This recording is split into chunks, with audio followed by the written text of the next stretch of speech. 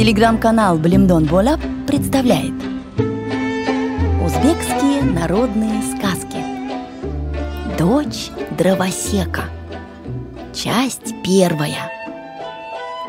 Жили старик и старуха. Старик ходил в горы, рубил дрова и продавал их на ближнем базаре.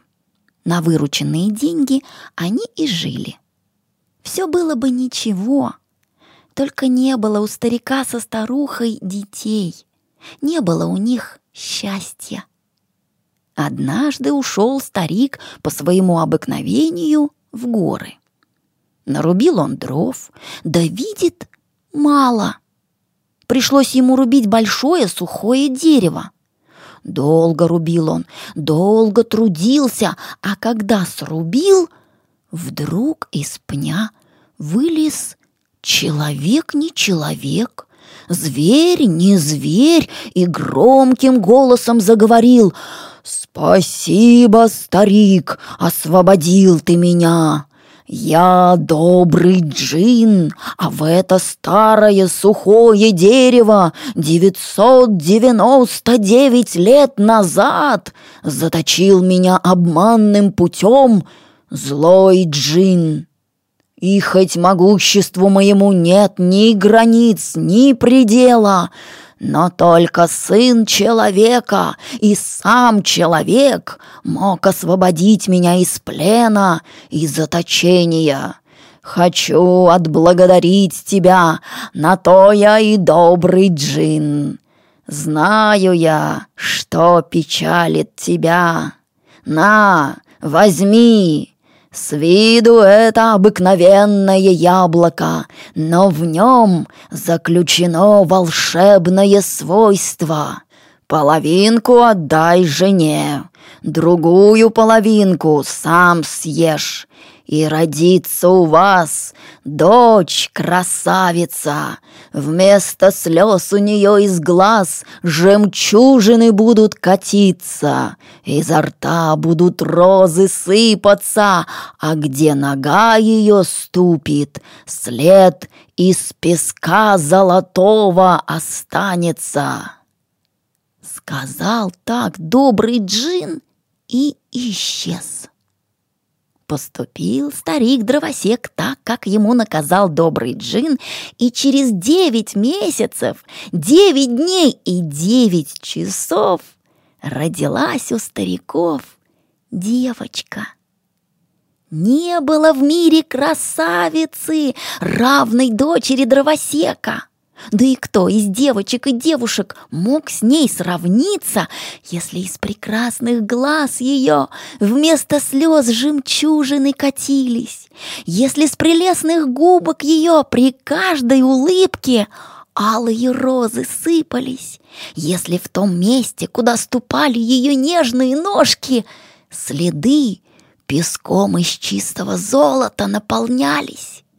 От того жемчуга и золотого песка скоро старик и старуха стали жить в достатке, не зная ни в чем нужды и горя. Когда дочь дровосека выросла и красота ее расцвела, много достойных юношей начали засылать сватов, но без толку. А все потому, что старик запросил за дочку слишком уж большой колым. Столько баранов, сколько звезд в небе, столько верблюдов, сколько песчинок в пустыне, столько коней, сколько листьев на деревьях в садах падишаха, столько червонцев, сколько тюльпанов цветет весной в горах. Уходили сваты ни с чем, опускали головы женихи. Говорили они: «Откуда взять нам такой колым? Погибнешь, прежде чем добудешь такую уйму червонцев и всякого скота». Забыли глупые, что говорит народ. За девушку, которую не спешат выдать, просят большой колым. А старик со старухой только посмеивались. Не хотели они расставаться со своей любимой доченькой. Вот и требовали Колым, какого ни один шах, даже самой могущественной страны, такой как Чин или Рум, не запрашивали за своих дочерей прекрасных принцесс. Пусть же старик со старухой лелеют свою дочь, не нарадуются на нее, а вы послушайте про другое. В далекой стране жил могучий батыр. Ничего у него за душой не было, кроме силы, смелости и молодости. Да в придачу были у него черные кудри да веселые карие глаза. Прослышал батыр про далекую красавицу, дочку Дровосека. Недолго раздумывал он, поймал в степи дикого коня, взнуздал его и поехал в ту страну, где жили старик и старуха со своей ненаглядной дочкой. Долго он ехал и, наконец, приехал, да не в добрый час. В ту пору явился к старику Дровосеку злой джин. Не мог он забыть, что тот освободил из заточения его врага, доброго джина. «Эй, старик, во искупление вины своей отдавай мне сейчас свою дочь в жены, иначе же сейчас задушу!» Перепугался старик, заплакал. Что он мог, слабый да хилый, поделать со страшным злым джином? Но тут как раз подъехал молодой батыр и, ни слова не говоря, схватился с злым джином. Долго бились батыр и злой джин, много дней. Весь народ дивился, откуда у батыра столько сил. Наконец не выдержал злой джин и улетел. Заслал тогда молодой батыр сватов в дом Дровосека. Нечего было делать старику и старухе, пришлось дать согласие выдать дочь замуж за батыра. «Ты, батыр, избавил нас от гибели», — сказал старик. «Женишься на моей красавице, назову тебя сыном, а теперь поезжай-ка к себе на родину, приготовь все к свадьбе». Так и договорились. Молодой батыр сел на своего дикого коня, а старик со старухой принялись готовить свою ненаглядную в путь. Но вот беда. И старый Дровосек, и жена его старушка были уж до того стары и дряхлы, что никак не могли пускаться в далекое путешествие, а одну невесту пускать тоже неудобно. Что же делать? Долго думали и гадали, но так ничего и не придумали.